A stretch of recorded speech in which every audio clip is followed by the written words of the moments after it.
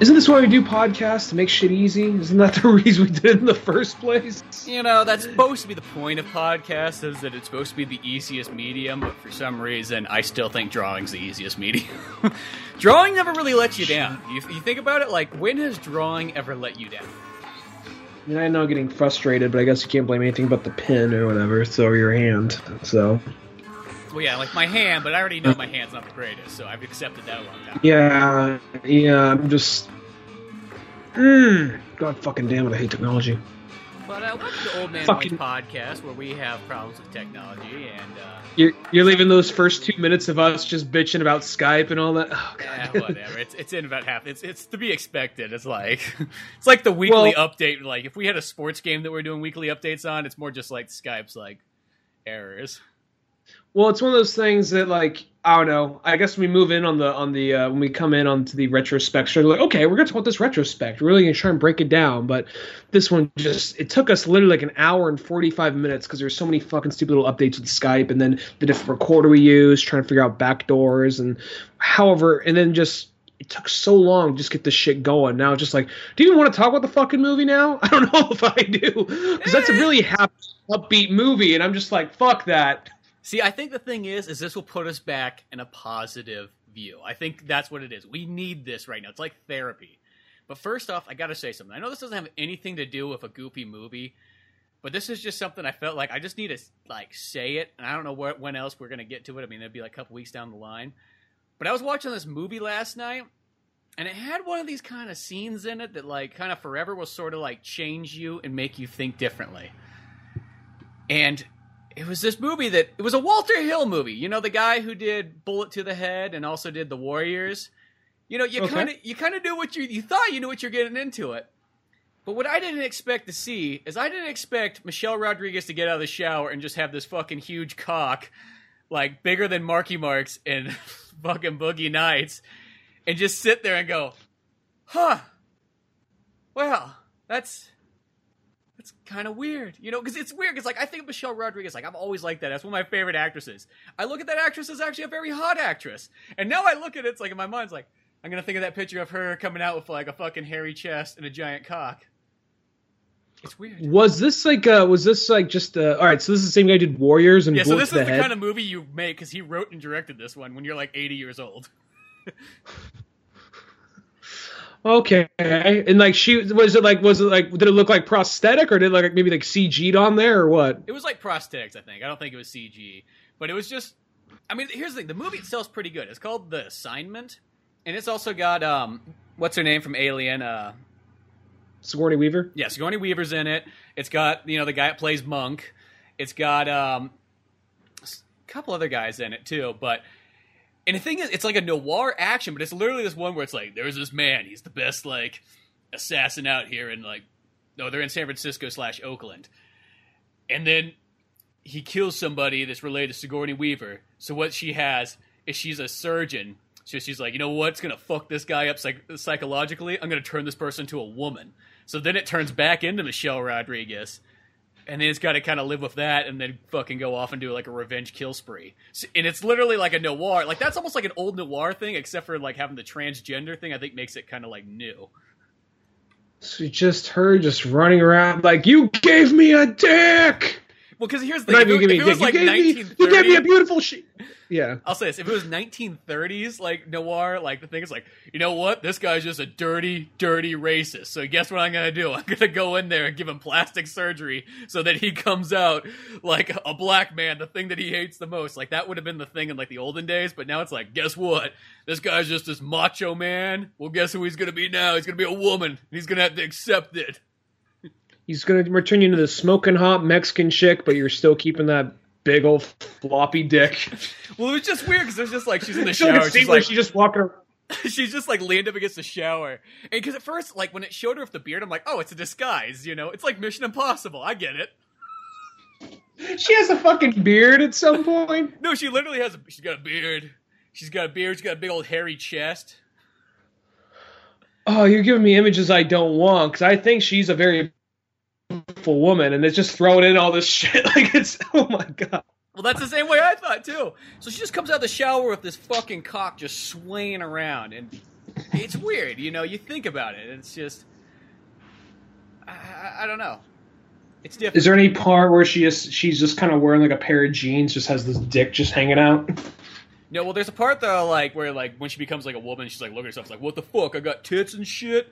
It's like, this is fucking weird. And then she's got this girl that's like a nurse or whatever's taking care of her. And she's like, yo, this is Frank calling you. I want to say her name's Frank. So it's like, this is Frank calling you up. Remember that last time we had a good night? We'll come back over. I got something to show you. And then it's like, she goes over, it's like, oh yeah, by the way, I'm a woman. Oh, that's okay. I'm totally fine with that. You're a guy 3 weeks ago, a woman today. Whatever.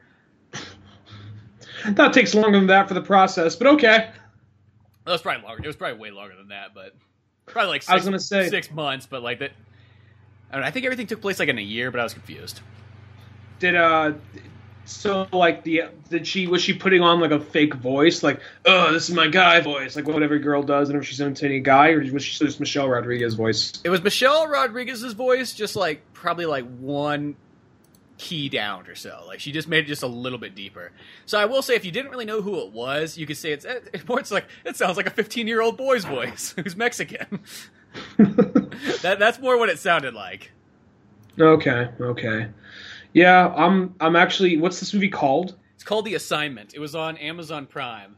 And I saw it before when it was in stores, and I was like, oh, dude, a Michelle Rodriguez starring movie, and it's Walter Hill. This looks fucking badass, because, she had a gun on the cover and everything. Like every movie that leads me into, like, different directions. But I was sold. It's like, oh, Michelle Rodriguez, gun. And then, like, Sigourney Weaver sitting down. Yeah, and I was like, who knows what she's doing. But for someone who's very, like, for someone who's very pro-gun control, you're very much like, ooh, a gun. Well, it's sold. It sounds weird. It's like guns in real life. It's kind of like, they're fun to shoot and everything like that. But it's like, do we really always need them? But it's like, no, you fucking need them in movies and video games. It's like that kind of thing. It's like, war movies is one of my favorite genres. I don't think we should really be going to war, but like, I love to watch a movie about it. I get it. Fair enough. But I'm just imagining, just like, we got the role of you for a lifetime. Like, oh, what's that? Is it another Fast movie? No, it ain't a Fast movie. You're wearing a dick. And we got you a beard too. Well, it's just kind of weird because it's like, I mean, that must be one of those ones like, I want to try something hardcore in acting, because that's literally what it is. It's like, you remember when Dustin Hoffman played a woman? I'm going to play a man. My God. I guess she is topping up a lot of other people. It's kind of like when, what's her name? Kate Blanchett played Bob Dylan in that really, really weird, like, artsy-fartsy Bob Dylan movie, I'm Not There. Because you think, oh, it's just going to be a Bob Dylan biopic. And, like, 8 different people playing him at different, and it's more based on his songs and his actual life, in some ways based on his life. And it's just like, what the fuck am I watching? At some point, there's a funeral and a giraffe runs by in the background. What is this shit? Yeah, it's just like, I'm pretty sure this is not exactly how Bob Dylan's life went. There's a there's a funeral of a little girl in the middle of this town square. There's this angry old timer on a bench all yelling shit out. Like fucking Richard Gere comes up and like he's apparently Bob Dylan in this world, and they lock eyes, they flash back like, this is that fucking critic Bob Dylan ripped a new asshole like years ago. And there's like, that's the same guy? How is this the same fucking thing? Why is it suddenly in like the early 1800s? I'm confused. I mean, granted, it doesn't take a lot to confuse me, but still, I don't get that fucking movie. I need to maybe watch it again. Anyway, it puts you over the edge. So today we're not talking about Bob Dylan or Michelle Rodriguez's dick. We're talking about one more thing before we get to a troop or a goofy movie. I got one more thing. I was on Chris's podcast, the Couch Potato Files, and I think it goes up next Wednesday. So hopefully, by the time this one's up, it should be out. But we had a real good time. Just literally like our show, we just sat down and just talked about whatever, a free-flowing conversation of fun comedy. And, he was in about the same thing as us, so it was pretty cool. So check it out, Couch Potato Files. You can find that. I think you can find it on Podbean as well. I think, but it's also on iTunes and Twitter and everything like that to trace it down. I'll have to look that episode up. Couch Potato Files, you said? Yeah, he just does interviews with all kinds of different people, pretty much. Awesome. But, yeah, we tried something other than Skype to record, so there was something different going on. But we are talking about one of these movies from the mid-'90s that pretty much represents the 90s almost better than any other movie, just about. And that's a Goofy movie. Going somewhere, Pop? Sure are. It's a vacation with me and my best buddy. Donald Duck? Oh, silly. With you. It's Goofy. Give me a big Stop goofing around. In an outrageous full-length animated feature. We'll spend some real quality time together. I think I'm gonna be sick. Walt Disney Pictures presents Come on, this is gonna be fun. the story of a father who couldn't be closer That's the spirit, Maxie. Hey, God, this is embarrassing. to driving his son crazy.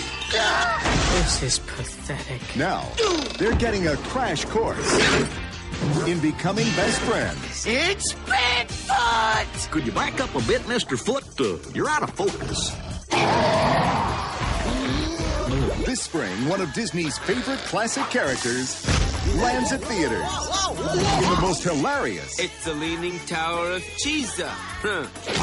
and hippest animated musical comedy ever. A little smoke gauge. A Goofy movie. Morning, son. Dad! It's hard to be cool when your dad is goofy. You look just like I did at your age. Please don't say that, Dad. Now, did you see a Goofy movie in theaters when it came out?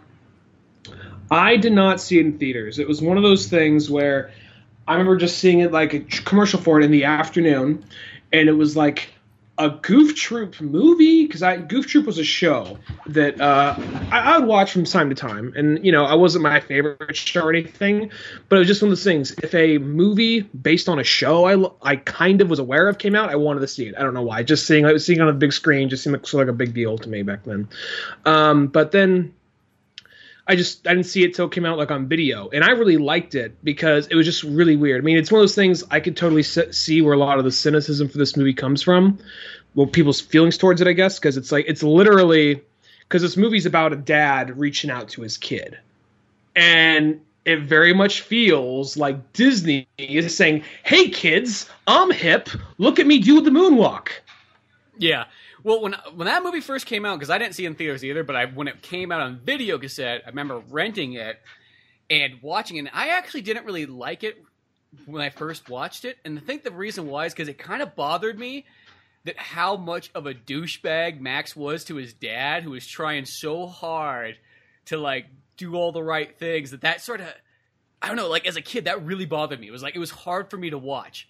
So I don't think I watched it again for like a handful of more years later. It was almost that kind of movie that I saw it initially when it came out, but I got more into it as I got older, and you could almost like kind of understand it better, not just look at it as like, what the fuck's wrong with this kid? Like, what's so bad about this life?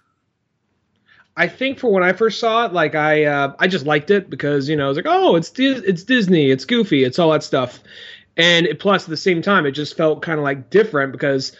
I mean, now it kind of throws me off because it really dates a time on it. But at the same time, like, this is like the first time I saw in a Disney movie where like, there's a part where Pete says, taking a break from the MTV generation. So it's just one of those things like, they know what MTV is.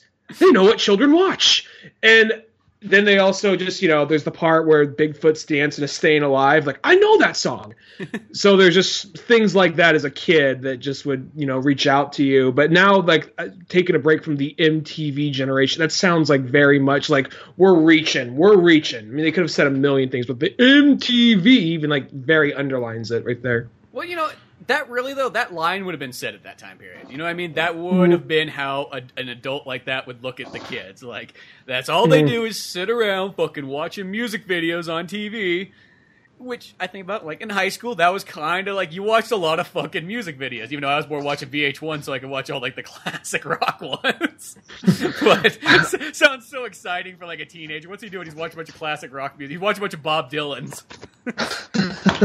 And Doors, Riders on the Storm. Yeah, exactly. And weird Beatles ones.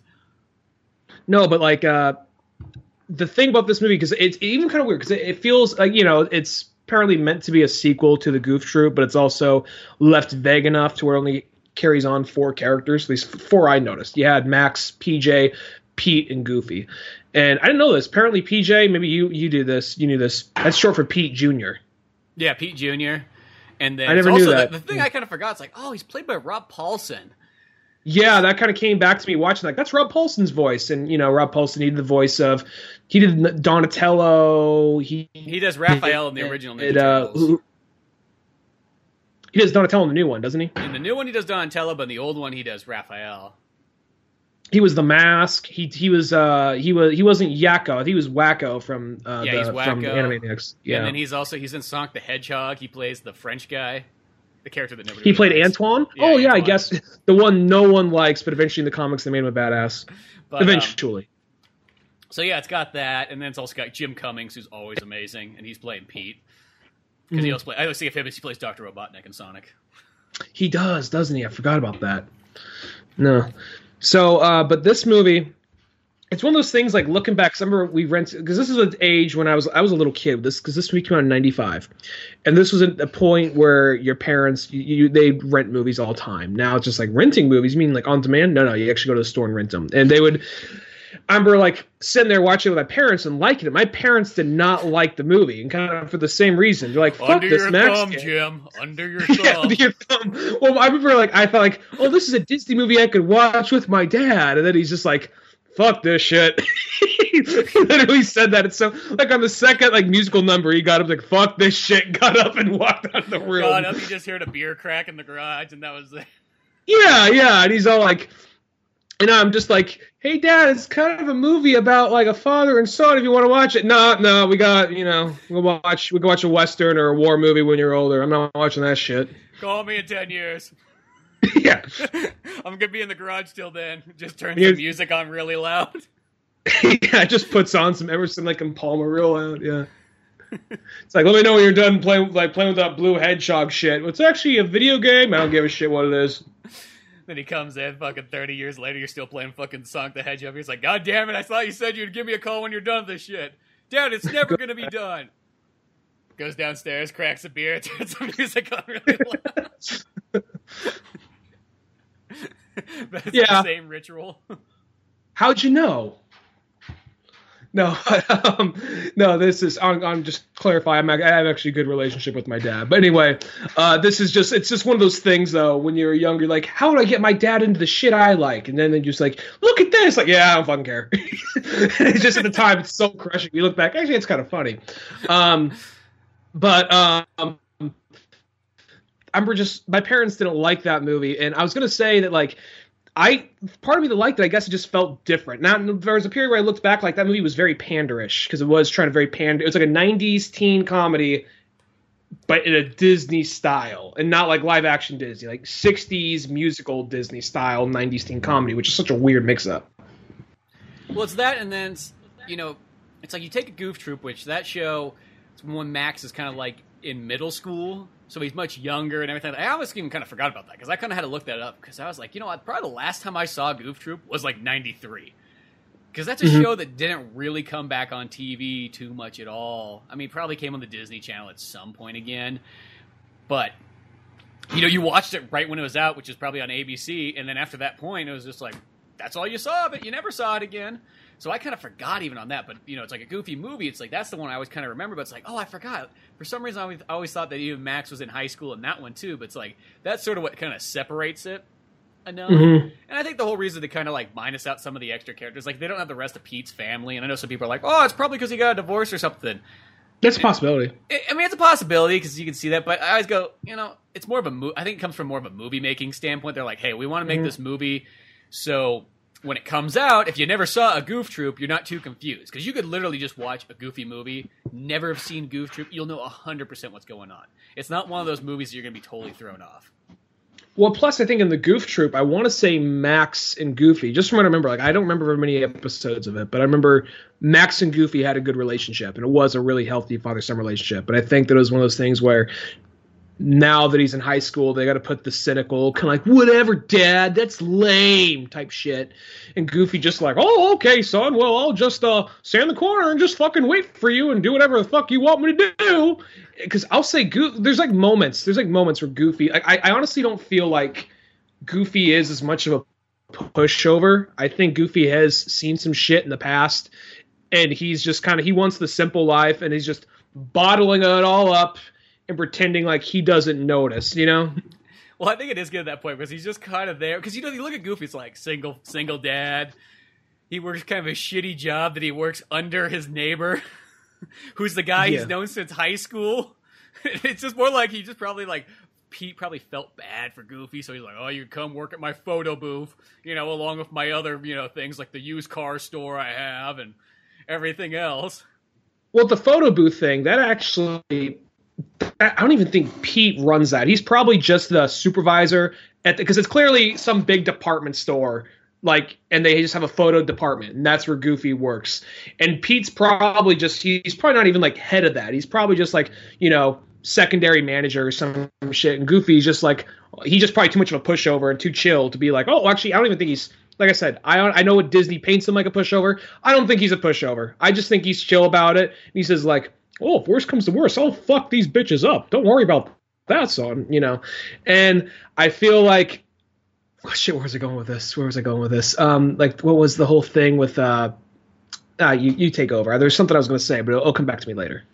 Well, maybe it's like if it goes off the point where it's like Pete got a divorce, you could see that maybe like the wife took the used car dealership, so now he had to go out and get a job, and then he felt bad for Goofy. That's right. He did have a used car dealership in the show, didn't he? That's right. Yeah. Well, because when I was just reading, I was reading a description on fucking Wikipedia, and somebody put more effort into Goofy, or into a Goof Troop, into a Goofy movie than any other movie I've ever seen on it. They literally had a fucking full-on breakdown. You could read the whole description of the entire movie. Nobody, the other movies we look up might have 2 paragraphs. It's a Western, they go to town, they all die at the end. Done. And, this one's Jesus Christ, somebody, literally sat down here. It's I gotta make sure I write all the Goof Troop stuff. It's very important. Break down all the characters. And the musical number Standout, Max looks at Roxanne, and you see her reflection in his glasses. Just really breaks it down. It's kind of funny, because the music that they have in there, it sort of reminds me of, they're going for this kind of Bobby Brown / Michael Jackson Prince, which is funny because I was looking up on, I think, the IMDb thing. They said that Bobby Brown was the original guy that they were going to get to play Powerline? Powerline, yeah. Powerline. I almost said Power Glove. I'm like, wait a second, that's a metal band. He was almost named Deep Freeze. Yeah, I know, I saw that. Powerline was a better way to go. But they almost had Bobby Brown, but apparently Bobby Brown was getting into drugs or something like that, so fuck that guy. And then those songs that he recorded, though, for a Goofy movie, he actually apparently released later on in some of his other albums. Oh, that's pretty cool. So, yeah, the guy you got was someone, I mean, I don't really know who he was at the time, but I guess maybe he was kind of there for a minute, Devin something. Forgot his name. But he does the song Standouts and Eye to Eye. And that's Eye to Eye, spelled literally I, numeral 2, I. Yeah. So it took me a minute to find out, where's that fucking song? It's because they're kind of going with this, almost, yeah, as I said, it's almost reminds me of sort of late 80s, that Michael Jackson, Prince, super big era. And okay, the movie was probably started to be made by around that time, so when they were writing the script, it probably seemed pretty fresh and everything like that. But sort of when I was watching the movie again, I kind of started to think about it, because when they do the principal, who's the Change in 1500 guy from Vegas Vacation, that's what I always think of him. He's also in Princess Bride as well too, but dies and takes the wrong poison. Yeah, but when he calls up and he's telling Goofy, he's like, yes, son, when he's doing his Powerline fucking presentation at school, but he treats it more like he's into gang. He was dressed like a gang member. He was, doing all this stuff. He's going to be in jail if you don't do something, Goof. You're a horrible father. Which the way when they talk about that, it almost reminds me if fucking Max came out and did an NWA song, fuck the police. That's straight out of Duckburg. Yeah. Yeah, comes out there. That's the way they kind of treat it. And I almost kind of wondered, if they're making it, in the back of their minds, that's how they kind of wish it was going, is he was going to be into some type of gangster rap instead. Because you think about it, for that time period, that would have been totally, the right thing. You know what I mean? Just fucking Max comes out dressed like Tupac, no fucking shirt on. Fucking bandana. Says Goof Life tattooed across his chest or his stomach. I can see that, but at the same time, though, I bet it's one of those things they don't want to get too controversial, so they probably just wouldn't I know they weren't doing it, but it just feels on the underline somebody there wanted that. Probably. And there's the part when he was putting on the fucking what he's putting on when they're changing the radio back and forth, the high hopes to some generic rock song. I was almost kind of part of me is just kind of hoping like, what if he just puts on like, Biggie or something like that right there. I mean, it still works because that early 90s time period feels like it has that combo between you could be listening to rap, thrash metal, mixed in with like, even some other kind of like grunge and stuff like that. So I felt like it still fits with that like early 90s kid. Almost like Terminator 2. To go back to the guy who did Powerline, his name is Devin Campbell, and he was a singer in the 90s. And the singles Stand Out and Eye to Eye were the things they're using to sell this movie back in 95. Well, it's one of those ones, like, even though it has the musical numbers in there, I feel like they all fit. Like, I don't think there's anything wrong. Like, I like all the tunes that there is there. Well, it's a weird clash because it has this very, like, used to, like, a Michael Jackson, Prince-inspired sound when it's all the Powerline music, but everything else is, like, your very 60s, 70s style singing Disney tunes and Broadway tunes. They even... Originally, the guy who did Max, he was going to voice... he actually voices Bart in Young Justice. They were gonna actually have him sing Max originally, but they said they wanted more of a Broadway voice because that guy has a different type of voice. So they got someone else to sing for Max instead, someone who's more of a Broadway presence. So it's kind of like this weird clash of kind of like, hey man, we're the new '90s Disney movie. Even the way that they like. There's that thing that would happen in the '90s with like logos, just like weird jagged shapes around logos and all that, and like random like zigzags and colors just for whatever reason. Mm-hmm. That's why I put those like random like shapes like on Pizza Boy's like logo. Yeah, and like they have that rolling through the credits, So it's one of those like it's reaching very hard. We're trying to bring in kids from the '90s to like this movie, and it got mixed reviews, but it generally made a lot of money when it came out. Well, it's one of those movies too where it's made for a certain, like, this movie is like 100% like our generation, like by far. I mean, I guess technically it's for somebody that's maybe about like 10 years older than us. Like if you're looking to match your age with like Max, but mostly how those movies always are. It's like, hey, here's guys in high school, and then you're like a handful younger than it, and it's like, oh, that's what high school's going to be so like. Yeah, and then you get there like, oh, not entirely, but yeah. Because by the time you get there, it's changed so much that it's not like that. It's like, oh, it's high school's emo? I thought high school would have been so fucking Pauly Shore 90s. Like, as a kid, I kid you not, like, I looked at, like, Encino Man and Son-in-Law, and I was like, this is what it's going to be like. This is what it's so going to be like. And then you finally get there. It's like, the fact so they got completely different. The fact they had Pauly Shore come in and record like 10 minutes of dialogue and then just leave. That's what it feels like. It feels like because his character is barely there. He has like barely any dialogue. And they used him to sell the movies. They're like, look, it's the Leaning Tower of Cheesa. I'm seeing that in the trailer for the movie. And that was probably just one of those things. All right, throw them in there. They'll get the kids and we'll bring them back.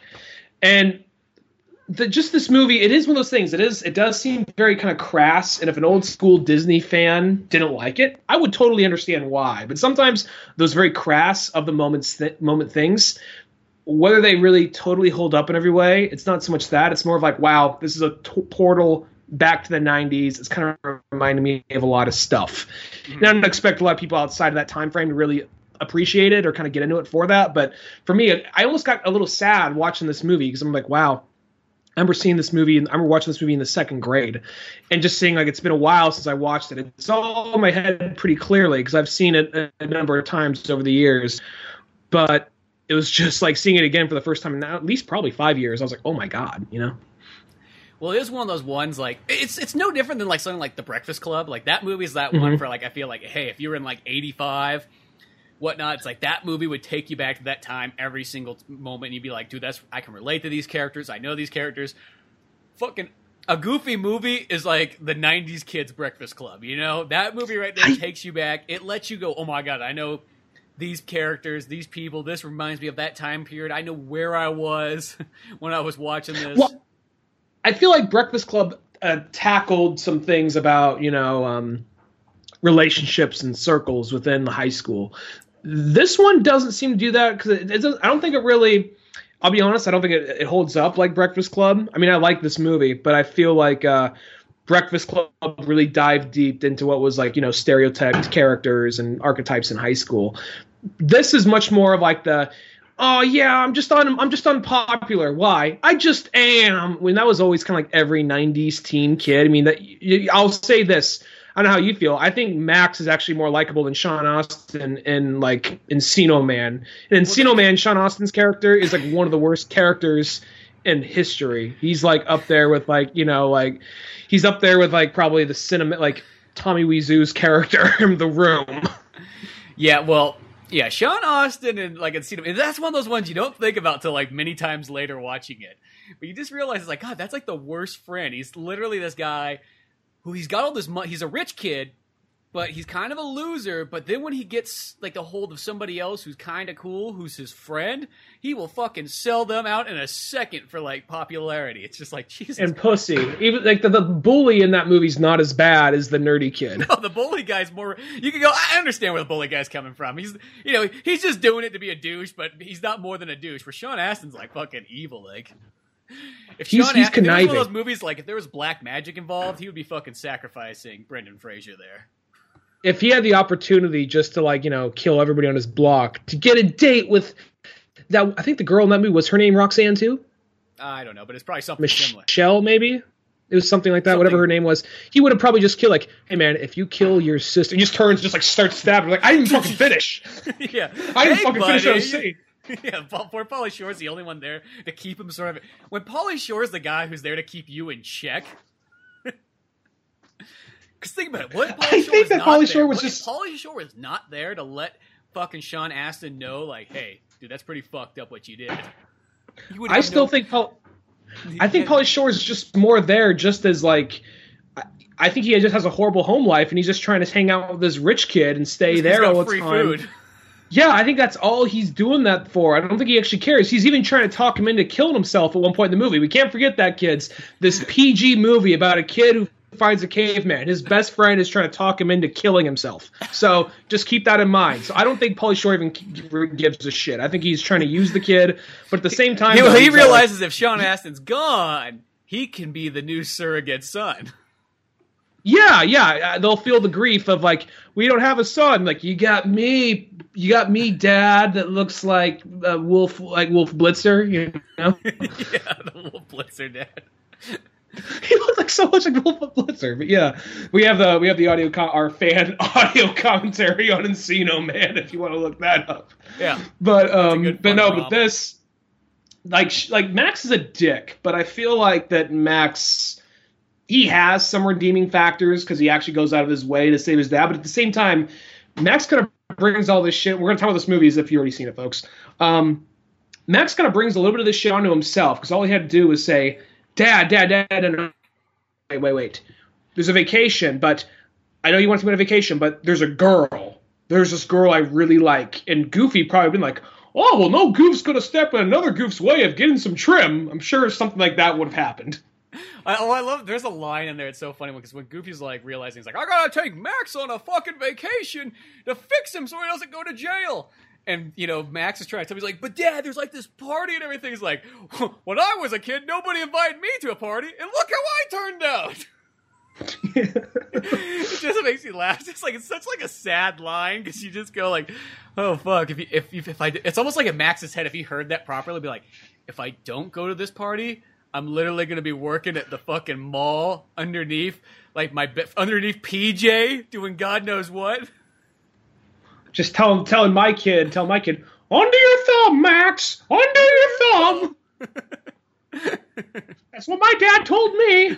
I do want to say there is a genuinely sad moment. I'm not sure if you caught it, but there is a genuinely sad moment between PJ and Pete. And there's a part when they're out camping, and he has his RV that has the which how the fuck do you afford that as a manager at like a photo booth? Okay, whatever. It must have came from the used car dealer. It's probably the last thing on the. He fucking grabbed it and just drove off during that divorce. Yeah, he's like, that bitch took everything else, but I'm taking this. You can take the fucking girl too. She's not my daughter, and that's not my fucking son. Yeah, because he's gonna be something, you fucking whore. Just like this super bitter divorce. Fucking Like Max PJ is just laying in bed. He just hears this yelling through the window next to him. it's a sleepover at PJ's place. Like, just, it's okay, Max. I'm used to it. Don't worry. I don't need a talking to. It's fine. This is every This night. happens every night. Every night. Don't worry about it. Here, put the headphones on. Put your power line music on. That's what I do. I sing myself to sleep every night. If we listen to each other's heart. And then I He just starts fucking beating up. Just like, PJ, man. Sorry, man. That's my only way. It turns it out. Just, I'm going to turn this way. Just turns on his side. Just his ass crack that's poking out. Just. He's listening to Power Line. Oh, those sweet moves he has. No, but anyway, there is a genuinely sad scene. I'm not sure if you noticed it, but when they're out there and he's out there bowling and he misses the pin, and Pete yells out, PJ! And then PJ comes running up, kicks the pin. He's like, see, that's respect or whatever. And then he goes to high five his son. And he pulls away before he has a chance to high five. It's not like you just look at PJ, he looks sad. They actually give a close cut to PJ. Well, and he even pulls the 90s thing because Pete pulls away and goes, psych! Yeah, I go, psych! And then, like, at the same time, PJ looks legitimately sad. Like, all he's ever wanted is a high five or a good job from his dad. And he just looks like, huh, and just move on to the next joke so quickly. Like, he's PJ. Who gives a fuck? When he loses some weight, maybe he'll gain half a soul. Well, that's like totally like Pete is just like that guy who like almost like bullies. Like I think legitimately he loves his son. Never gonna fucking say it. Never gonna show it. But almost like in that process though, he really enjoys the part of bullying his son and using him, just like Goofy as well too. That's how Goofy is as a friend. He's that friend that you can con into doing things.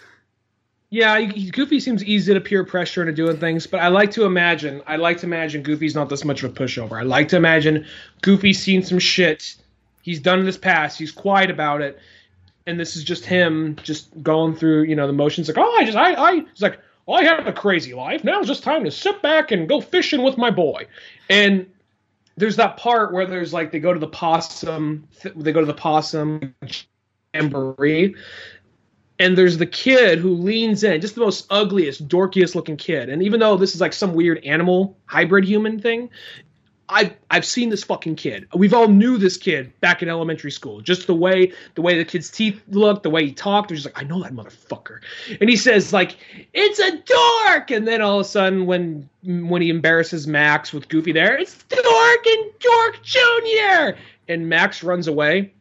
I can't help but feel like he just, with the same smile always has, just grabbed the kid by the collar like, say that shit again, I'll fucking kill you. I'll fucking kill you. Fucking slams that kid up against the wall.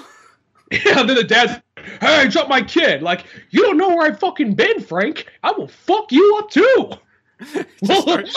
So as Max is fucking sitting all pissy in the car, fucking Goofy's like in this brawl out there with a bunch of hillbilly families. That's the reason they left in the first place. Oh, gee, Max, you want to go? Okay. Drop your hat.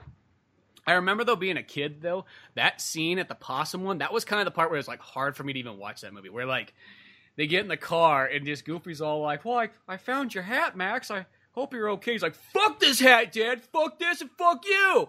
And it's just, like, watching that, like, I'm like, what the fuck's so bad about that life? I mean, like, this dad's doing everything for you.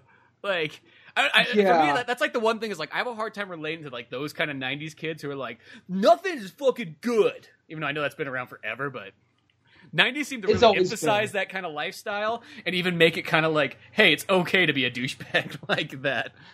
Yeah, I mean that's one of those things. It's meant to be.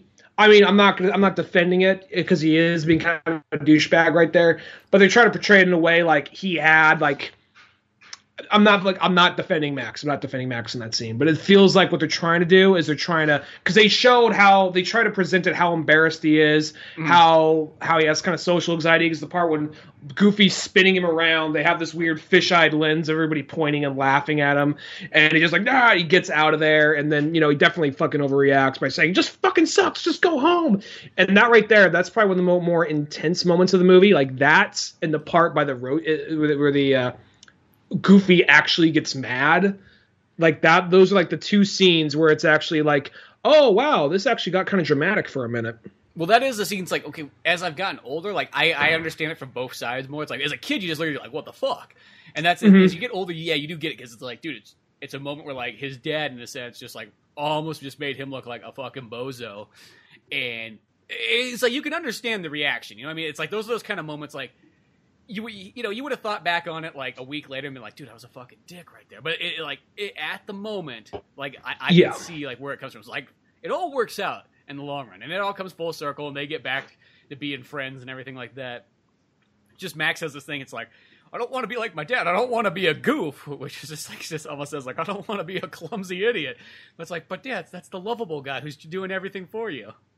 Yeah. I'll say that, Max isn't as hateable or dislikable as other characters, but like in these kind of similar movies. But that scene right there, though, was probably the scene where it's like, oh, fuck that dude. But then you kind of later, I never really hated Max like I hated other characters, but I will say I kind of get why other people don't like him, Yeah, I don't hate Max at all. Like it's like he's a total fine main character, and it works. But yeah, it's just something you kind of notice, like. Like and then PJ there's the more. part. I feel bad for PJ. PJ's just that poor. He's the literal fat fuck friend, but like you can't get more to like the fine fat fuck friend than PJ. But we had like when we first started doing this podcast, like Jesus, 5 years ago, and before we were trying to figure out what it was exactly. There's an episode we were just freeballing. We called it Dark Disney Ideas, and it was essentially just us just. It might be rough. I'm afraid to go back and listen to it, and I should almost not mention it. But there's like a thing we were talking about, like, alternate scenes for a Goofy movie and whatnot. And like Goofy just got out of Nam, and him and Mickey, it's like almost like a Deer Hunter kind of esque movie. And we're just kind of riffing and improvising the scene, doing the voices of the characters.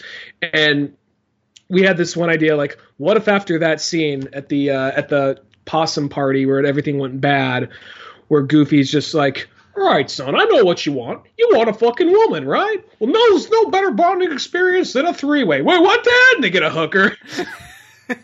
Like at the possum party place, too. So you just get some, like, hillbilly trash one. Yeah, and he's all like, Dad, I don't want to. Like, come on, Max. All that crying's going to make your dick soft. Here, take some Coke. This always gets me in the mood. Just, like, fucking lay some Coke out on the dashboard. How do you think I always stay so happy, huh? Yeah, I don't drink like Pete, but I do Coke. I guess both their vices right there. I actually was gonna say I think another thing that made this movie really stand out to me is you would never really see. I mean, I know originally Mickey Mouse, Donald, and Goofy, they were shorts that they're shorts then thrown in front of movies back in the olden days when you get like, oh, here's the news, here's the cartoons, here's another short, here's the main picture. I feel like that, like, this is like one of the only movies though I've seen in a long time where I can think of where one of like the main icon characters is in the movie as the star. Because I don't think we've ever had a movie where Mickey was the star, and I'm talking about a movie that went to theaters. So. Yeah, that's not Fantasia. That's not. Yeah, it's kind of weird because Fantasia. That's a short. Yeah. Well, that's a movie. I mean, Mickey's Scene is a short though. Oh yeah. Mickey's Scene's a short though. But that's the only time I can really think of that. It's like, yeah, because like Mickey has stuff. It's kind of weird that they don't. I've always thought that was kind of strange that they don't actually utilize Mickey and Donald and all those guys more than they should. They're kind of like, it's almost like as far as Disney goes, they're like C roster characters. It's kind of weird just thinking about it, but. Well, it seems like they're just like more of here's what we'll have for a kids show and Saturday morning, but we're not going to give them their own movie. That just feels weird to me by this point. And like, I know the original shorts from like, 60s and back, those all played in movie theaters before.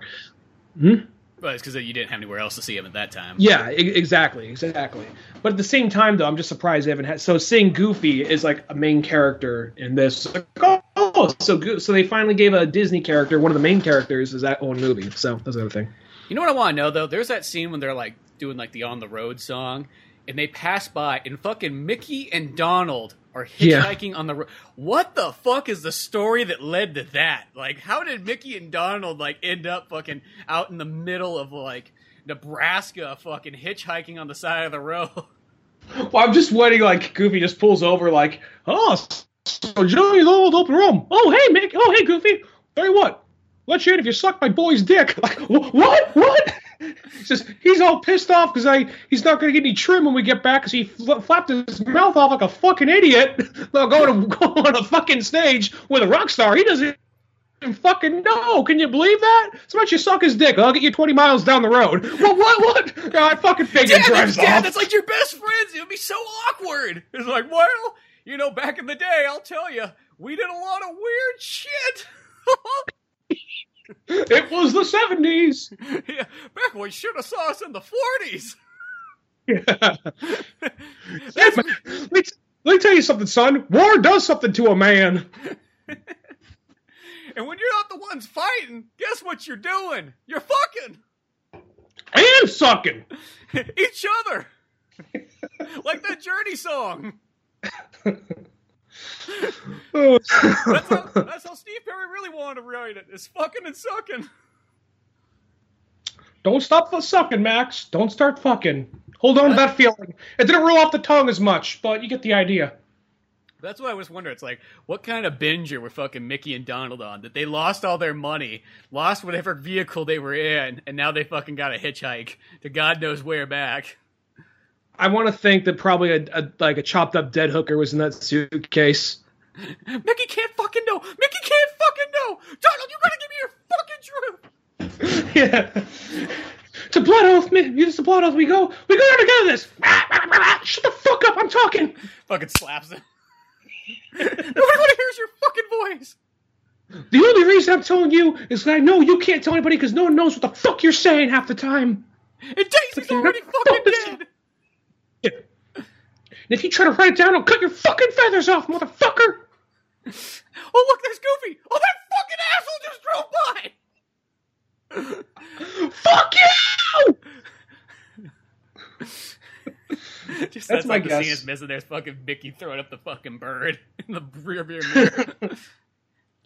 There's like apparently Mickey pops up 3 more times, like once in the Powerline concert, then once in the audience somewhere in the whatchamacallit, in the stand up song.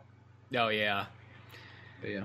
But it's also like the point where it's like what the fuck is Mickey doing? Like, is he like hitchhiking to all these places too? Like, who's he following? Why is he following? I can see Mickey just being like, oh, I just want to go on a good old adventure. It'll be a good old time. I could see that. And like, I mean, there's our Mickey, which is like a coked out monster who just wants to fuck anything and kill anything he doesn't like just because he's rich. He can get away with it. But I think realistically, Mickey's probably the guy who just like, it's just part of the adventure, boys. Oh, we lost a tire? Not a big deal. We'll just hit the open road. I feel like that's how a lot of the Disney characters are. Is they're all like overly optimistic, but I feel like when you got too much of that optimism, it's gonna get to like a. Well, yeah, Donald's there to just release his anger, but like Mickey and Goofy, this like I feel like they get to like boiling points. Where you just can't be optimistic anymore. Because Goofy even gets to this in the movie. There's a point where he's like, okay, Max, I gave you the map. I'm letting you make all the decisions now, so, I'll just trust in your hands that you'll be the honorary navigator, and we will get to our fishing destination. And they come up on the road, and there's, like, a turn to go to California, a turn to go to, like, fucking, where's it at? Idaho. And it's like, goes back and forth. Come on, Max, make the decision. Make the fucking decision, Max. And, of course, the very last second, Max panics, goes, fuck it, left. And they go left, and you just see this look on fucking Goofy's face, like he knows. Because Pete kind of mentioned it before. He's like, your son's fucking leading you to L.A. You should check the map, Goof, under your thumb. Well, that whole part, though, I will say that, like, I don't know any dad who would take that much shit about another person talking that much shit on their son. Like, your son's just a fuck up, Goof. He's just a bad kid. What can I say? You know, like, I can think of like so many dads like, what the fuck did you just say? Yeah. Well, I think that's how Goofy sort of is. It's like he tries to keep that optimistic attitude. He doesn't want to start shit with anybody and everything like that. It's just. Well, I like that part. And I feel like, that's just how Pete is. You know, it's just, you know, him getting you all riled up, talking shit on your only living family members. You know, there's like that part where he gets in the car and he's gonna look at it. He's like, no, I trust my boy, and he just gets mad. He just hits the dashboard, and the thing opens up. Like, all right, I'm not gonna do it. I'm not gonna look at it. Then he just hits the dashboard, he's just frustrated. Then it actually opens up. Like, oh shit! And I like how it's just so blatantly, just like, I know he drew it himself. I'm just gonna draw right. That's all you'd have to do is just look like, oh, he circled Los Angeles instead of Lake Destiny. The only two things with actual pictures on the map. And then there's the part. For all you know, he could have just made circles and just drew on the map. That's it. And then but there's that part, though, I'll say, I like that scene where they actually get angry because it's not played for comedy. It's one of the few times you actually see Goofy acting like an angry parent, which I've never seen in the movie. He's like, how about 20 questions, Dad? This and that. You could see Goofy's mad. He just pulls to the side of the road, just walks out, just stands there by himself. He's like, come on, Dad, why don't you just tell me? He's like, he's like, I'm probably too stupid to figure it out anyway. You know, like, oh shit, you never see Goofy. He does that like dad thing where it's like every once in a while I feel like everybody's kind of seen their dad at one point just do that thing where like they're pissed, but it's like they don't want to yell at their kid necessarily, because I feel like that's totally like a '90s dad thing. Is like, we ain't gonna fucking yell at our kids. We're past that, you know. Mm-hmm. So, but like they'll do that thing where they just kind of like stomp off and they just look off into the distance. It's like that's the only thing they can do to kind of like and let their hate fester. Yeah. Yeah, exactly. Because it's like, we ain't like the old generation. We're not going to beat our kids. We're not going to yell at them. I want to sock him in the fucking face like my old Pop Goof did, but... You got to be the better man, damn it. The better man. You know, old Papa Goof would have smacked me across the fucking chin if I acted like this. And then strangled me with his belt, and then punched me in the fucking side of the head. Call me a fucking queer. That was just the way he was. Yeah, and then he'd get you a beer and you'd be all okay 10 minutes later. And that was my first day in the 4th grade. After that, I never acted out. We just made sure we went fishing. I did everything he asked. Never questioned it, and he was always that happy and always that optimistic, just like I am now.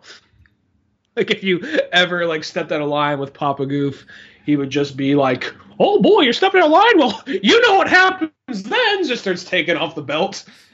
Just a whole belly action, just starts snapping it in fucking front of him, coming towards him. He's just got like what the if he just like white beater on and like fucking an old timey hat and a cigar. What if he just like Goofy's going to like a therapist? Is like, well, one time he put down a hammer, a pack of cigarettes, a knife, and a belt. Well, what'd you pick? Just, I picked the hammer. Why? Because fuck him. That's why. Kind of reminds me, funny. There's that part where like they're in like the big where they find Bigfoot or whatever, and this is totally the other '90s thing too, because Max is like all pissed off at his dad for like the possum party thing, and then they literally get footage of Bigfoot on the camera, but of course Goofy drops the camera, and then Bigfoot's like tearing it up.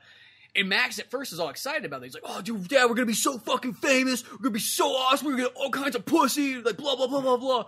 And then he sees the camera torn up. Exact words. And he's just like, sits back like, we don't have fucking footage of it. Stupid. Well, Max, Bigfoot's out there. Yeah, like, Bigfoot, whatever. Like, that's really important. It's not on camera. It just doesn't make a fucking difference, Dad. I think they're you also... and your 8mm camera. Yeah, that was a little bit more of a scene. Just like, let's just go. Just tired. It's just like, it's just that, like, it reminds me almost like in Prometheus of like when they get to the planet or whatever, they check fucking one cave and that guy goes, "This is it." Well, this is just one cave. Fuck it, stupid. Let's go back home. I don't care. Fucking waste of 8 years getting here. Just, yeah, it was kind of like, you know, it like, there's so much more. Don't want to see it. Yeah, it was kind of like that to an extent. I thought that whole part, though, was just... That I kind of like, because that was like one of the few scenes, because I'm just so used to seeing Goofy being super bright, happy, and optimistic. So whenever he has another emotion to this movie, I notice those are more my favorite scenes. In that scene, he just looks bored, like, nope, still there. Like, even the magic has worn off for Goofy by that point, because he's just been waiting in that car for so long. Well, that's what the guy, like the director said, who was putting together, he was like, that's what I always want to do is, like, he's always felt like, he's like, Goofy's always kind of just been the goofy character. He's like, I want to add these extra emotions and layers to him. It's like, you know, here's this father, and he's a single father, and he will get angry, and he will, you know, have just different thoughts and feelings. But Steve Martin was almost considered to do the voice of Goofy. I don't know. That's kind of a weird choice. I feel, for a character like Goofy, I feel like if you had somebody like Steve Martin doing it, I feel like that might take away from it. I like Steve Martin a lot, but I just don't feel like... Well, at the same time, so it's just Steve Martin doing a Goofy impersonation? Yeah, that's what I mean. It's kind of like... It's kind of like when they... I've never seen the movie. I don't plan on seeing it, but apparently they got celebrities to do the voice of the Chipmunks in the Alvin and the Chipmunks movies. It's like, okay, so you got celebrities just so you can auto-tune their voices? Yeah, just you could just knock them up a bunch of pitch higher. Yeah. It's kind of weird. So, you know, or it's even kind of like... There's sometimes like someone's too... It's like, I remember like... It's like the Yogi Bear movie that they had. They had like Dan Aykroyd and Justin Timberlake. And I remember we talked about this. I'm like, now if it was Dan Aykroyd and Justin Timberlake and they was like live action and all they had on was the Yogi and Boo Boo outfits. So fucking Dan Aykroyd's got a hat on and a tie and no fucking pants or shirt. And Justin Timberlake's just got a fucking bow tie on and no pants and shirt. I might go see that for being that ballsy. And everybody refers to literally that ballsy. Yeah, literally. Everybody refers to them as bears. Like, the entire movie treats them like that. But as the audience, you're just watching two naked men run around. Well, at the same time, I'm just thinking, you know, like, there's the class of gay dudes, bears, which is like hairy gay dudes. So I guess Dan Aykroyd could fall under that category right there. So just like, oh, no, we mean the different kind of bear, man. This different kind of Yogi. He wants more than your picnic basket, bro. But I just always feel like when you have kind of like... Did I make it awkward? Really? That's where it got awkward? No. I'm just saying that for those kind of... Switch, just sweep that aside. But no, it's just like all those ones, like, I guess what I'm getting at is like when you have a character that's like iconic, like Yogi Bear or Goofy, it's weird to just get an actor. It's like they're going to just do that voice. You know what I mean? It's like... Yeah. Get them to play somebody else. Like, I don't know, like the villain or... I don't know, just anything else, but... Just saying. Well, I guess it's like, I don't know. Well, I guess we'll wait and see who does the voice of Sonic when that comes out. Yeah. And now Sonic, I guess, by this point, because he's had multiple. He's got kind of multiple voices, I will say. It's like he doesn't really have... Jaleel White's everyone's favorite, so... Well, it depends on who it is. Urkel. Well, I mean, it depends. A lot of people like Jaleel our White generation, yes, but like it seems like the younger generation would take a Sonic Adventure voice over that. Yeah, I mean, I don't know. I'm guessing they're probably going to go Jaleel White or probably someone more bigger of the moment or something like that. But we'll see. I don't know. I'm not even sure if that movie's ever going to come out. But even if it does, I'm not at the point where I'm so excited for that movie. I'm just kind of curious. I just want to know what it is, you know? Mm-hmm. But as far as the Goofy movie is concerned, though, that part where he actually is on the side of the road and he's actually mad, that part actually feels really sincere. And there's the part where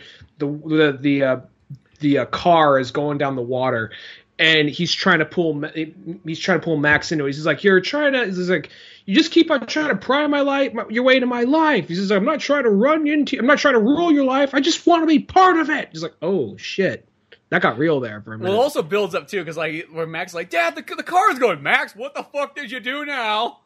Fucked it up. And there's the last. It's like, Dad, no, it's the e-brake. Oh, it's probably your goddamn fault, Max.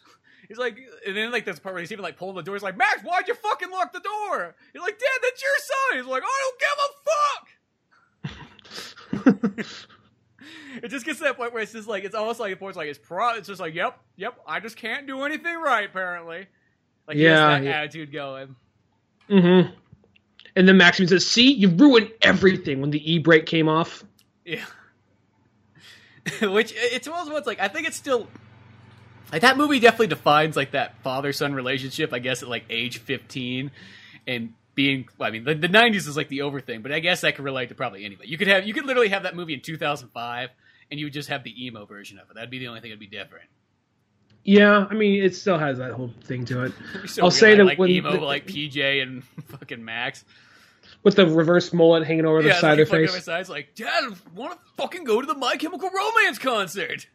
I just want to mosh in place looking down at the ground. No, there's the part where they actually get. I like how they don't even break. They don't even like try to narrow in how they got to the concert. Like, we're just the concert now. Don't worry about it. And when they get there, I mean, because really, when you think about it, it's just like they try to portray like there's the stage manager guy who's just like, "You kid, what are you doing here? Get over here!" And they try and treat him like kind of like a villain. But then it's just like really like, my fucking wife and kids are relying on my, like, this guy's security is like my fucking livelihood. If I fuck up, Max, aside from the fucking, sending that guy into a fucking like stage, like into like a big screen, getting electrocuted, falling over. There's no way that guy didn't get fired for like letting Max and Goofy jump on the stage. Like I'm surprised the power line was like, "Oh, hey, what's up? Okay, sure, go ahead, dance, I guess." I wonder if like after the stage, like, the audience, like the stage, like, get these fucking guys up. Give something like the no, like with the. Or what if he just did the thing where he just sits down like on the fucking stage, like all like Axl Rose, like, and starts looking like, "Yeah, we ain't fucking playing this show if people up here are just gonna come up on stage thinking they can do whatever the fuck they want." Like, he just breaks it down, like, "Yo, this was well choreographed for months, and this goofy motherfucker, hey, notice my name, shut the fuck up." It's like, "Yeah, you know why I know you? We fucked the same chick once." Fucking Roger Rabbit's girlfriend, that's who. And then they're just like, "Oh, I made that shit up. They actually do know each other?" Yeah! She's what broke up the fucking band! Yeah. It's just like, it's like, "Yeah, we knew your dad. He used to play keyboards for us. Fuck!" And then at the same time, he's just like, "Max, I'll be honest. I didn't come here to help you out getting laid. I came here to do this." Pulls a gun out, shoots him at point blank range. "That's for stealing my woman, you stupid fuck!" "Okay, Max. Come on. Come back with your old dad. We're going to get out of here." "But Dad, you're going to fucking go to jail." "Nope. We are going to go out like Butch Cassidy and the Sundance Kid. Here you go, Max. Have your own revolver." Credits. They just fucking run out to like running into the freeze frame with them running. Freeze frame. Yeah. They just all of a sudden Eye to Eye starts to play again. The credits roll. No, what it does is it shows that, and then it just cuts to like the party where they're watching the Powerline concert, and it just shows Roxanne's like face watching as like both Goofy and Max just get gunned down by police. And then credits, no music. You just maybe hear like police just reports. Like light crying in the background. And at this point, then it cuts back after the credits. You realize the light crying was PJ. And then fucking Pete opens the door, looks in, like, "Always knew he was a faggot." But Dad, that under your thumb, Goof. No, but I kind of like, because they probably got that guy fired. That guy who's just doing his fucking job. Guy was not really in the wrong at all. And now he probably needs his health benefits, and he's probably not getting those now from being electrocuted. Yeah. And the guy, I could almost see him, if it wasn't the extreme thing, I could see the guy pulling them, so like, "Hey guys, so you like coming on my show? Guess what? No one jumps in the middle of Powerline's dance. No one. Fucking no one." Like backstage, just like not cool, not understanding. Because he even has this look on his face when they jump in, like, "Whoa, what's going on? Okay, cool." And they just keep dancing, like, "All right." Like, do the perfect act. Like, I'll just make it look like this is part of the act, because I don't want to make it feel like that to the audience, but we get back. I don't want to look bad. It's going to make me look bad. Yeah, exactly. Has that kind of look. Like, I wonder, like, how many charges they actually got they don't talk about. And the whole thing with that is just, like, it's like, Max, you're already in. There's, like, a million things Max could have done differently. Like, look. Last minute thing, my dad is dragging me along with this to this concert. All he had to say is, "We're going to the concert. We're going to the concert." "You're really going to a concert across the country?" "Well, my dad actually knows Powerline. We got special tickets." Like, "Oh, cool. All right, cool. Awesome." You could have stopped there. Like, "We're going to go on stage with Powerline." It's like, what the fuck are you doing, dude? Fuck you doing? I feel like that's kind of the moral of the story is like, don't make up ginormous lies that you cannot. Well, actually, that's the worst part. It's like, don't make up ginormous lies that you can't back up just to realize that you fucking did back them up somehow, some way. But I feel like deep down, there's also that. You're just not supposed. Like, the whole point feels like you're not supposed to lie. I think that's like kind of the key thing there. And, he apologizes for it at the end, but he really does back up his lie pretty darn well. Yeah, but at the same time, though, there's this whole part where I want to be popular. They have this whole opening theme, like, I wish I was popular at school, or whatever. And then they have all these kids that were giving him shit during that whole song come in, like, hey, man, you just stopped the school committee and just did that whole fucking song and dance. You're cool now. We like you. We respect you because of that. And there's no real thing of, like, you know what? Maybe these guys are assholes for saying that. It's just like, whatever, man. You're cool now. You bend the rules a bit. Yeah, it's just like, all I had to do is do one edgy thing and everything changes. And, like, they never go back to the idea of, like, maybe these kids are all fucking assholes. Except, you know, Roxanne's, like, the only one. Roxanne and her, like, nerdy friend are the only two that are like, oh, they're not so bad. But everyone else just like, oh, he did one edgy thing? That makes him cool forever, rather than just for the moment. They're probably going to forget who he is by the time school starts up again. I know, because, like, how long is that fucking vacation that him and Goofy went on? For, like, 2+ weeks? Yeah, exactly. So, who knows? But, yeah, I will say, like, there's that part when, like, our Goofy, like, our angry Goofy who just got out of Nam. Like, there's the part when they go visit, like, Roxanne. I feel like when, like, if Roxanne's father walks out at that scene and, like, sees, like, oh, hello, miss, nice to meet you. And, like, sees the dad, like, yeah, I fucking said it. What you gonna do about it, motherfucker? Like, they know each other You know from what the I've war. seen? Yeah, like, it's one of those things, like, he ain't scared of nothing. He's seen some shit. Like, you know what things I'd kill for? Shit, you know what? I'd kill to go back to the Possum Jamboree. I like it that much. Ever been on the other side of a bayonet? I have. I ain't afraid of shit, motherfucker. Max, you know this. Her daddy here, he was peeling potatoes while your dad was out cutting heads off of the enemy. You know how many ears I have? I lost count. You don't have no count. I can tell you that much right now. Once it becomes bucket loads, you just start forgetting. By that point, you don't even carry around a necklace. Just carry around an infant skull. War does something to a man, I tell you. I'll be like Bokeem Woodbine in that movie Dead Presidents, where he's just carrying around somebody's skull in his backpack for good luck. Oh. But no, there's something about Goofy movie though. It's like every time I watch it though, it just does bring like the biggest smile to me. It just takes me back to that time. I mean, it's just that point. I mean, I know that there's like movies like that. I think every generation has their certain section of movies that's just like, oh my god, that just takes me back, gives you those warm feelings of being like 10 years old again, and you know that time period just circled around that. And for me, it's like movies like A Goof Troop can do that, especially movies like Son-in-Law, Encino Man, just that pocket time period of just those like fun, like warm, optimistic 90s movies that you don't really see very often anymore, that style. It'll come back at some point, but like everything goes I guess ways. Is it one of those things that seem more warm and kind of optimistic because that was the time we grew up, so we just kind of have this kind of warm feeling for it? Or because I was watching some of the like more earlier Marvel movies the other day, and they kind of have a little bit of that same feeling to me, sort of, to an extent. Well, Like Avengers kind of definitely has a little bit more of a, not like 90s camp, but more of kind of like that fun kind of, I don't know, for whatever reason that gives me, I mean, I'm not trying to change topics here, but it kind of gives me that same sort of nostalgic feeling that something from the 90s would have given me. Well, the reason I say warm and like stuff like that is like literally movies from the 90s have like warm colors. You know, it's almost everything sunny. It's bright. Where, like, you know, you watch something like 70s, and it's like, why the fuck is it always gritty? Why is it always dark? Why is it hard to see? You know what I mean? There's, like, it just seems like of genres or years, there's almost, like, different kind of styles of filmmaking and so on. Mm-hmm. And it seems like in a lot of 90s stuff, I mean, you look at the titles, and they're all brightly colored. You look at, you know, just the look of everything. Where, like, something like from the 80s sometimes has, like, that kind of blue overcast to them, it seems like. Mm-hmm. So I feel that's what creates what I consider like the warm. I mean, yeah, it is the nostalgic as well. That like only enhances it. But just the look of a 90s movie has a warm...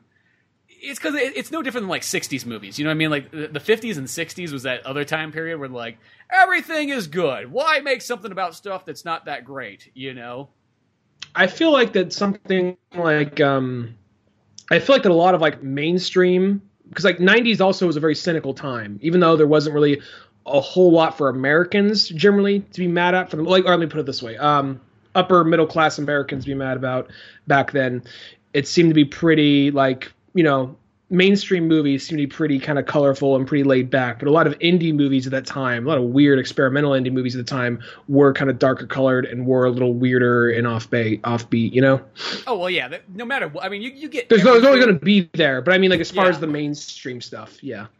Yeah, it's just, I wouldn't even say necessarily mainstream stuff. It's just this certain pocket of stuff. There's these genres that just have that kind of feel. It's almost like it comes from like a Steven Spielberg kind of, because Steven Spielberg really like has that vibe, always like that warm kind of feel. Like he would just give you a good hug. That's how Steven Spielberg feels. Well, even like Jurassic Park, which is a movie with a lot of peril and kind of dread to it, still has this kind of like good old summer kind of adventure kind of vibe, you know? Yeah. But, so yeah, there's just those kind of things. And as I said, like, you know, you watch like a lot of 70s movies. 70s always has like grit, their hard edge.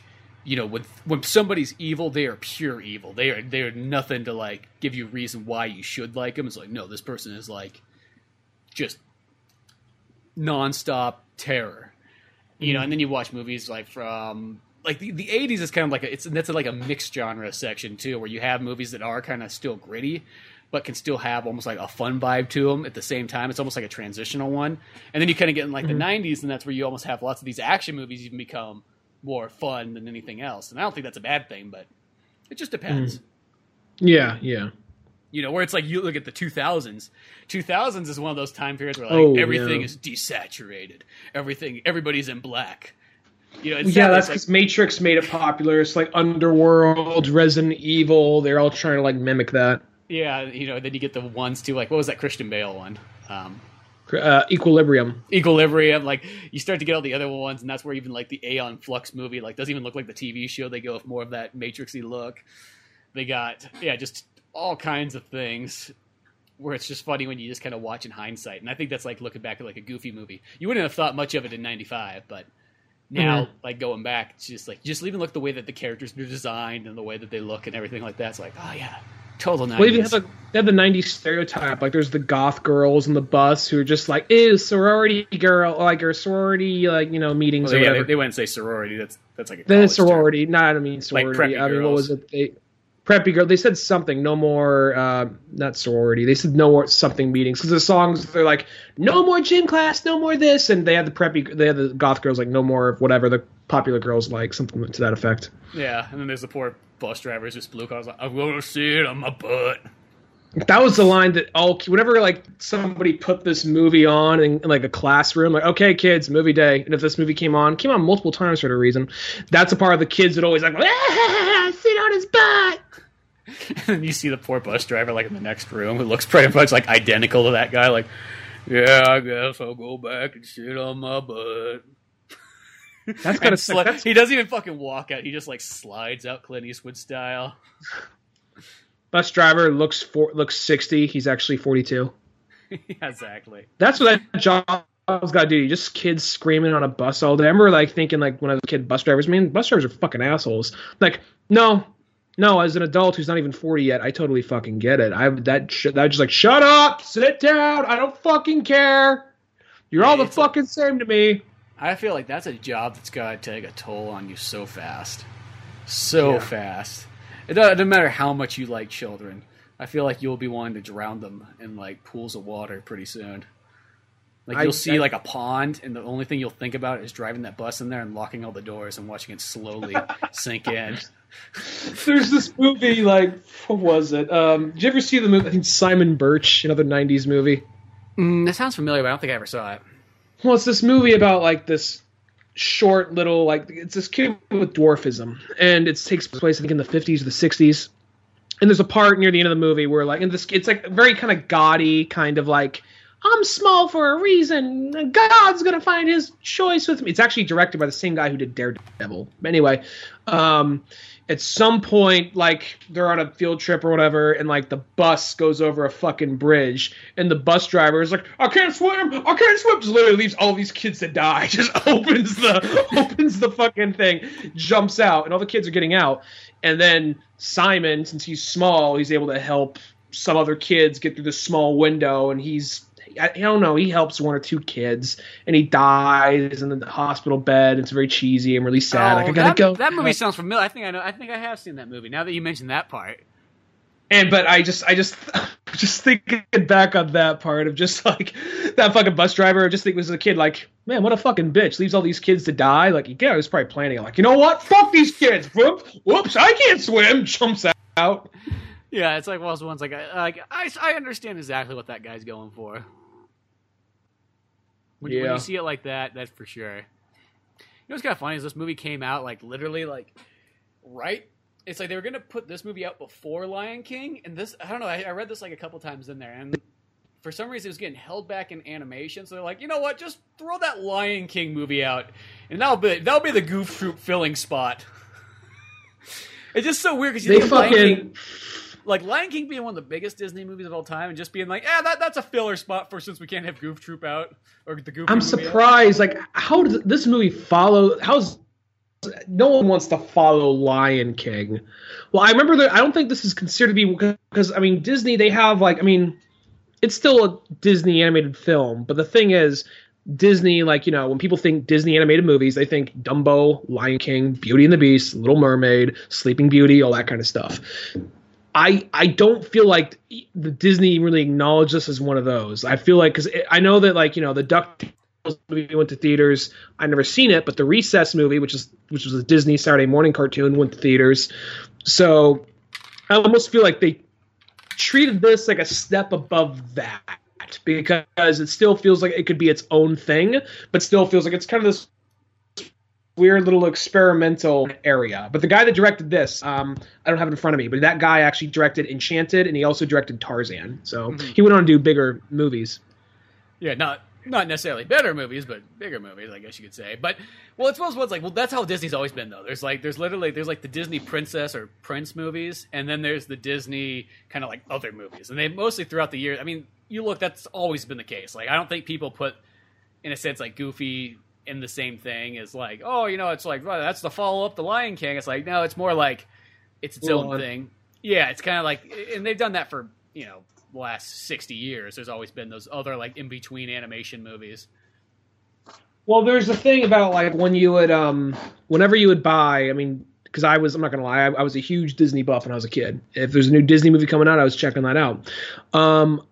Maybe it came out before, maybe I didn't have the movie that showed up. I remember whatever major Disney movie you got, they would have like a sneak peek, like a 5-minute sneak peek of what the next movie they were making was.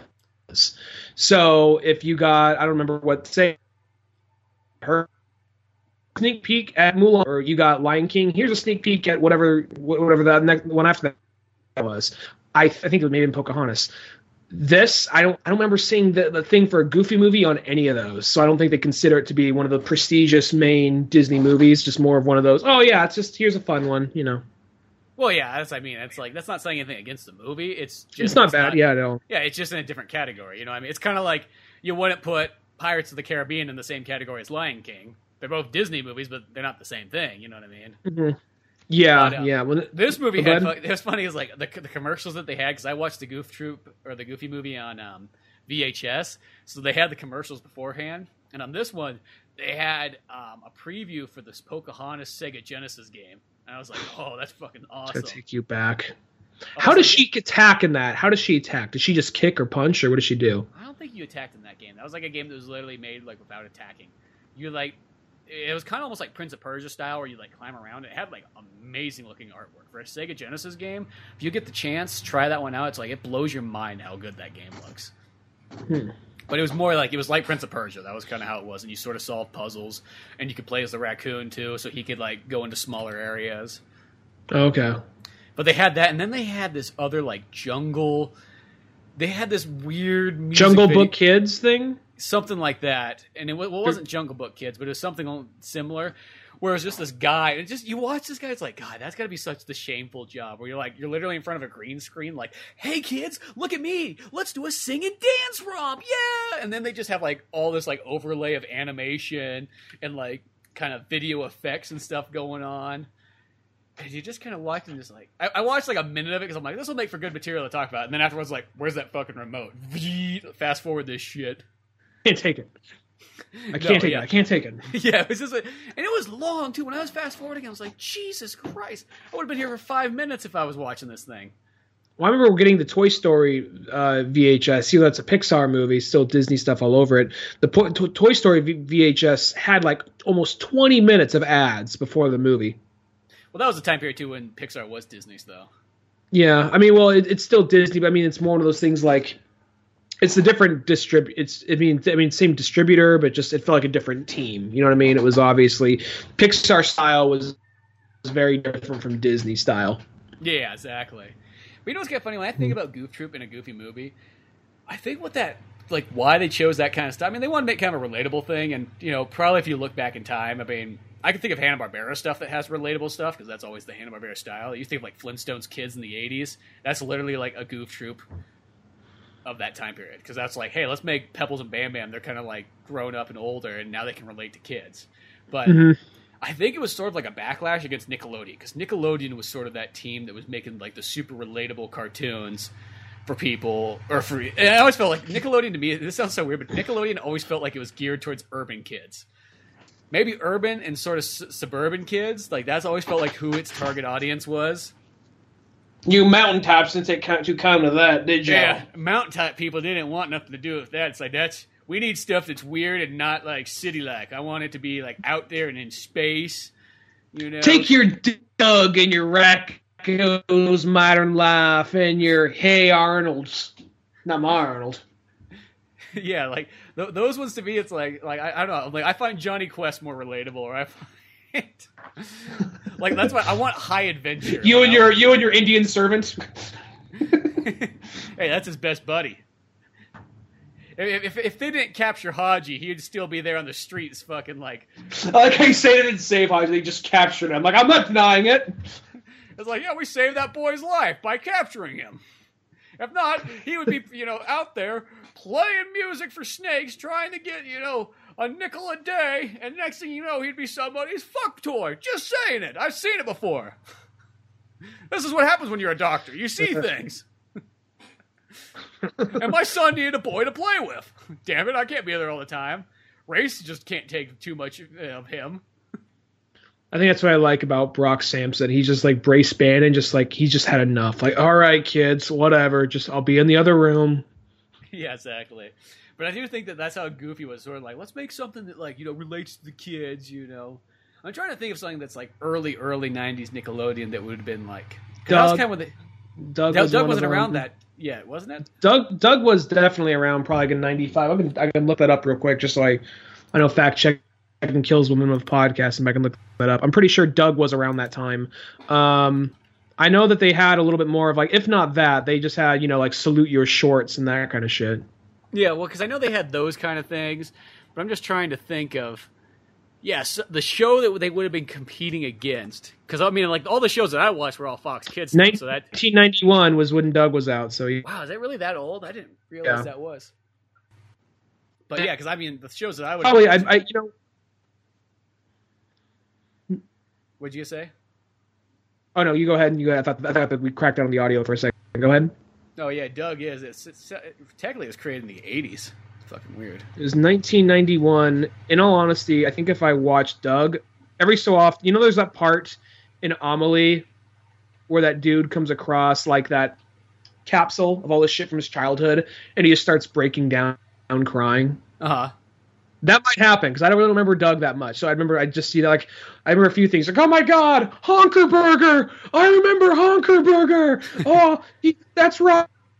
The purple friend was, like, the real bitch that was rich, and I just had that moment, like, all this. I mean, I remember that stuff, but I remember tons, so a lot of that probably come flashing back. Then again, though, our generation, so much of our generation is like, look at this shit! Just people reposting and reminding you all the time, so getting that, oh yeah, that thing probably wouldn't have as much impact as it once did, Yeah, well, I feel it's like those ones, like, once again, if you went back in time and you gave people the exact same tools that you had today, there'd be somebody like, in the 1800s are like, remember back in 1860 when we did this? Yeah! Remember when we got our Civil War uniforms? Yeah, that was pretty fucking cool! Remember when there was this wheel that Bob built for his wagon? Yeah, that was a great wheel! I was really impressed at it! It's like one of those really fucking pandering like meat posts where it's just like it's like a cup, it's like a ball in a cup. It's just like, if you had this as a child in your childhood, that means your childhood was awesome. Yeah. It's like when you see like remember the first black guy that showed up to church. It's like a pause. Yeah, I don't know what happened to him either.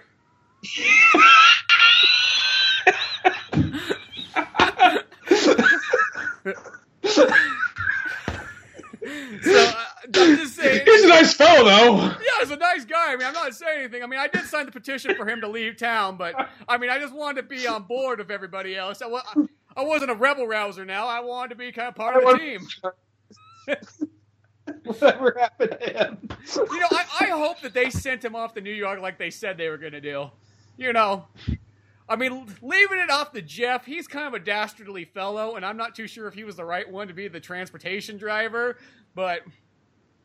For some reason, he's always running around dressed like a ghost. I don't get it. Yeah, I know. I guess he likes scaring children and stuff. I mean, I'm not into that sort of thing, but everybody's got to have their fetishes now. Just this guy that really does not remember it. Like he remembers it, like the time he grew up, but he doesn't remember him quite. He's not pieced it together entirely. Yeah. But no, there's like a lot of that super. Like I said though, I think that like because people act like a lot of like shit that millennials do is shit that's strictly millennials. They're always on their fucking phone. They're always just talking, this and that. I honestly feel like if you just, we said this I think like last week, maybe a week before, if you went back in time, gave someone a smartphone, fucking Farmer Joe back in 1901 would totally be taking a fucking selfie. Well, yeah, he'd be like, "Oh, check out my pumpkins, aren't they awesome?" And then next Instagram, thing you know, it lead to one point where like, he's like, "Look at my pumpkins," like. Bob, that's just a picture of your dick inside another pumpkin. He's like, yeah, I know. That's my type of art. It's fucking awesome. Look what I did. You just like sharing all his fucking thoughts. Oh, let me talk about that fucking Roosevelt. Yeah, that's what I mean. It's like it would be no different. It's just the fact of having tools at different times. That's what changes everything. I know Roosevelt's a different time from that, but yeah, just like, oh, let me tell you, fucking Ike, he's fucking up. I'm thinking maybe we should go red. Shut the fuck up. Shut the fuck up. It's funny. I'm looking at Doug here, and it's like that premiered the same day as Rugrats and Ren and Stimpy. That was your triple threat in fucking 1991. See, I didn't have any of this fancy stuff because I didn't have no fucking cable or satellite at the time period. I had an antenna, and we had 3 channels, and we were grateful. Somebody posted some shit like Tommy from Rugrats, Tommy Pickles, would be like 5 or 26 now, something like that. Wouldn't he be older than that? Because Rugrats is fucking like, I mean, how old are they in Rugrats? They're like 5. No, I'm saying maybe he was like 2. The Rugrats were like 2 years old. They're babies. Oh, were they really that young? Okay, I guess never mind then. I guess that makes more sense. See, you're walking around in diapers. I hope you're not walking around in a diaper when you're 5 years old. I guess that's true. Shit, I know he's a slow child. I don't know. Fuck. He's got to be much older than that because, like, literally, he would have been maybe like a year younger or 2 years than us. He was 1 or 2 in 91. He was 1 or 2. They're saying from 91, if you aged it on forward, he'd be like 20. I mean, I don't remember what the age was. It was a few years ago, but someone posted like it'd be like 25 or 20s or something like that. Yeah. So by today's standards, he'd be like 27. Yeah. I know Rugrats was a show that like I always had a hard time getting it. I think for me it was like I felt like, yo, I'm fucking 6 or 7 years old. I don't need to be watching this baby shit. I got fucking Batman to watch. Like, why the fuck am I watching Rugrats? I almost like look at other kids at school like kids, like so many kids loved Rugrats. And it was a show about babies. And like it was kind of like from a baby's perspective, and there were adult jokes, and adults did like it, and was like kind of self-aware in some ways. But it was just like how like babies view the world, and I guess I can kind of see the charm of it. Just it blows my mind how at the 90s that like was something just like, whoa, man, babies. Like, yeah, that's the show you like? Okay. I mean, I was one of them. I liked the show as a kid, but at the same time, it kind of trips me out. Like, oh yeah, it's at the same time fucking Rocko's Modern Life and Ren and Stimpy, you know? Well, yeah, it's like the Rugrats one I could not figure out. Like, even that was a show I never liked. Even as a kid, I remember watching it just being like, what? Like, literally being a kid going like, what the fuck is this? Like, you'd like look at your friend and be like, are you fucking kidding me? You fucking watching this shit? Like, dude, You fucking watch Batman. Have some fucking dignity, damn it. Have some balls. I think Rugrats is more of a thing. I just watched it because it was on more than anything Well, it else. makes sense. Probably that if I would would. have had Nickelodeon, I probably would have done the same thing too. Once again, I was trapped with just like Fox Kids, so To bring it back to the main point, did you watch Goof Troop a whole lot? I did, because I think it was on ABC, and I think that was one of the channels I had.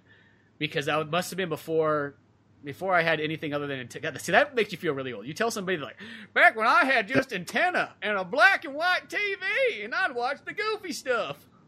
Well, I feel like, as far as Goof Troop's concerned, wasn't that show, that was more of just, like, middle school shenanigans, and sometimes Pete would sometimes be involved with just fucking everything up, right? Yeah, I always remember, because that was a show, it's like, I remember, like, he would do things to, like, Goofy, like, pretty much like, oh, I can get Goofy to build this grill for me, because he's a fucking idiot, and I don't have to pay him shit. And then lots of times in the long run, it would mostly backfire on, like, Pete, like, whatever, like, his idea was. But it was pretty much, it was literally a sitcom cartoon. That's pretty much what, at the end of the day, what it... And I remember the mom being a little bit more understanding, and the mom would put Pete in his place. Yeah, because like she would almost like defend PJ and things like that. Which, see, that's probably where it all went downhill. Is once they got that divorce, and now there's nobody to fucking defend PJ anymore. Now he's just with Dad. I mean, maybe she's just not on screen. Maybe the little sisters. I believe though that she just got tired of his shit and just took the daughter. Like, this is not a healthy environment for my daughter. He clearly does not respect women. I got to get the fuck out of here. I mean, I can see it go two ways. Because the boys like, lost. I mean, go ahead. It's a movie. It's like we never technically go to Pete's house anyways in it. So it could just be a father-son road trip since Goofy's doing a father-son one. It would make sense that, you know, Pete and PJ are doing it. So that's where I kind of look at it. It's like, by that standard, that could be it. I like the idea. It's just kind of like that Martin Scorsese movie, Alice Doesn't Live Here Anymore, and she's just a single mom on her own trying to figure things out. Yeah, exactly. That's the other Disney movie that they never got around to making. Like, yeah, no, I'm sorry. You need Goofy in this shit. Maybe we could throw Minnie in there? I don't know. I have a vision. Fuck your vision. Not happening. But, well, that's probably a good place to wrap all this up with. All kinds of fun, goofy 90s memories of a time that some people don't always remember. But till then, make sure to check out oldmanorange.com for more podcasts, cartoons, music, and more. I'm Spencer Scott Holmes. I'm Ryan Dunnigan. We will see you some other time. Later, folks. Thanks for listening to the Old Man Orange podcast. Check out our website at oldmanorange.com for even more podcasts, cartoons, videos, music, and more. Send us an email at oldmanorangepodcast@yahoo.com. Be sure to subscribe, share, rate, and review us on iTunes, Podomatic, or any of the other fine sites we might be located on. And if you want to help out even more, click on the Amazon or GameStop links on our webpage before you make any purchases there. Won't cost you a penny, but it sends us a little something our way. Thanks for listening, and tune in next week to Old Man Orange.